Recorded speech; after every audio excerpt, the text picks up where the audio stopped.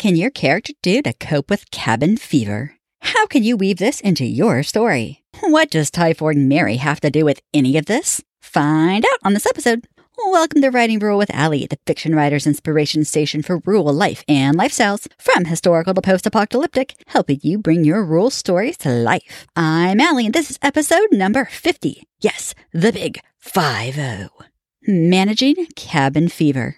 Stick around to the end to find out all the ways things could possibly go wrong. Now, let's get into this. Cabin fever is defined as a prolonged period of isolation, usually inside, that causes claustrophobia, agitation, frustration, and restlessness. In modern times, it might be described as climbing up the walls. This isolation can be completely alone or confined to a small place with others. There are many documented cases of this in modern-ish times. When the space shuttle first took astronauts to the moon in 1968, they became snippy with each other, and there were many tense conversations with mission control. Another is that in 1898 through 1899, the doomed Imperial Transatlantic Expedition, the crew of the ship Endurance, were stuck in the drifting ice for 10 months before abandoning the ship and spending months trying to find their way out of the Atlantic. When found, the whole crew was said to be suffering from mental difficulties. I'm sure there are even more examples out there, but hopefully this gives you a rough idea.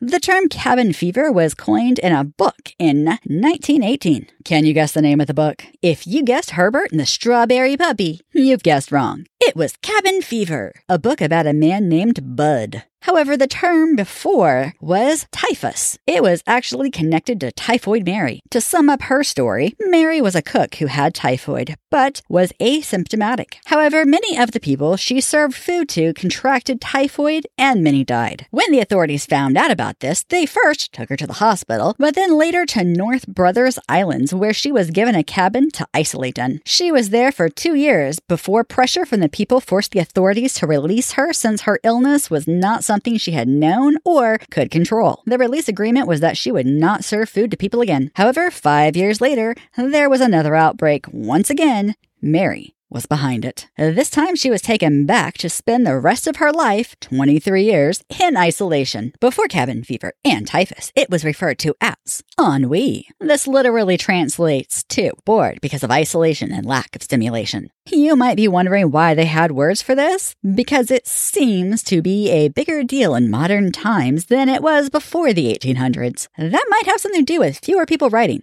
but I believe it's because people who lived in areas prone to winter storms dealt with this every year. When you do things every year and you're used to doing something, it's not as big of a deal as it is to other people. While most people my age, and especially younger, would panic and be bored if the power went out, I have lived without electricity and know how to handle it. I believe that people used to know how to deal with isolation too. So let's go over some of the ways that people dealt with cabin fever. Historically, people used to save some of their indoor work for winter. Women often made new clothes for their families during the winter. They also knitted things like socks, shawls, and children's toys. They also used this time to make soap and extra candles. I say extra because they will have already had some made for the longer nights before they would have been snowed in. Historically, men saved things like tanning hides, whittling, and making fishing nets. They also took the chance to care for and clean up and sharpen any tools. This includes hand saws, chisels, hand drills, knives, and more. There are also family projects that could be done, like reading or teaching children to read. They could teach their children math or other skills.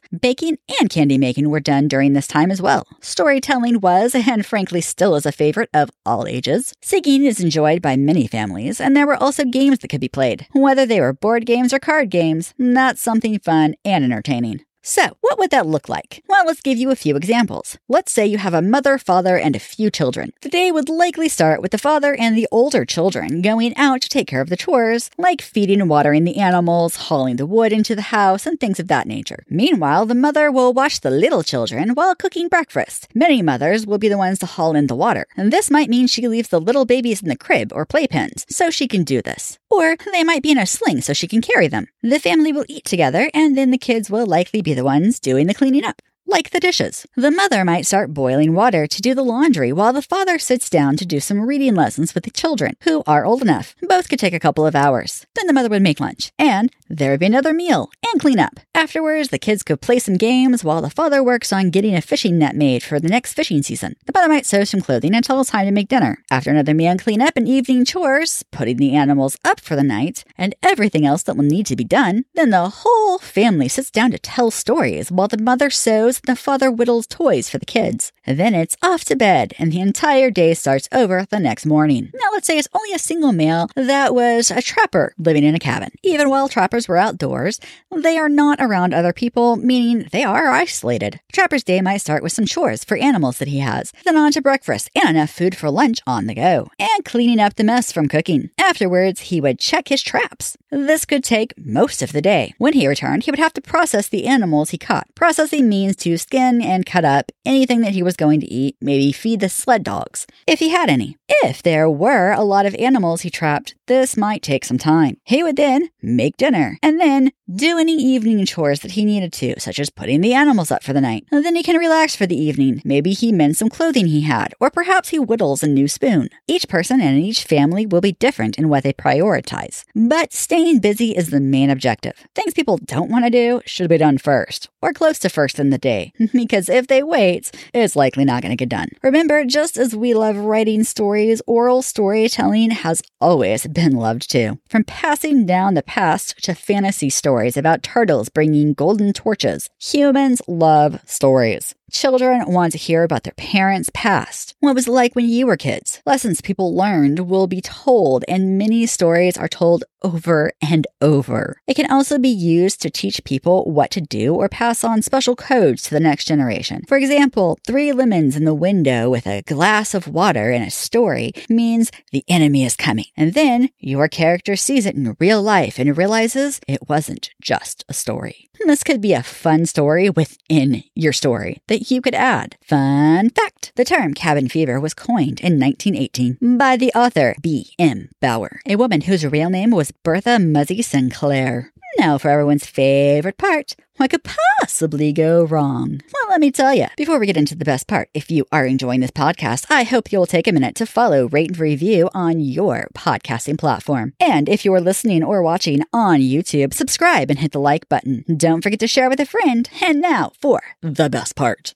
Likely to go wrong. Your character is grumpy and bickers with their family over the smallest things. Also likely to go wrong, your character could sleep much more often and longer when snowed in for months at a time. Possible to go wrong, your character is caring for their tools, and while sharpening the saw, they slip and cut their hand deeply. Also possible to go wrong, your characters continually bump into each other as they are confined to the same tiny space. Unlikely to go wrong, your characters could be isolated for months, and when they finally are able to get out and talk to other people, they find they struggle to make coherent sentences the same as before. This is documented phenomenon with people who have no one to talk to for extended periods of time. Also unlikely to go wrong, your character gets bored of playing the same game over and over. They finally invent a new game just to have something different to do. This could cause arguments or even fistfights when each player wants to play it their way and not the other's way. Improbable, but still technically in the realm of possibilities. Your character is trapped with their family for the winter. Like a scene from The Shining, they one day snap and kill their family over something relatively small. Also improbable, but still technically in the realm of possibilities. Your character is trapped for an extended period of time and starts having hallucinations. They become paranoid that aliens are coming for them. Thanks for listening. You can find this episode's show notes and helpful links to learn more on my website, AlleyHart.com. That's ALLEYHART.com. Subscribe and follow for more episodes. Connect by dropping a comment on my YouTube videos. A new episode comes out every Monday. Until then, happy wordsmithing.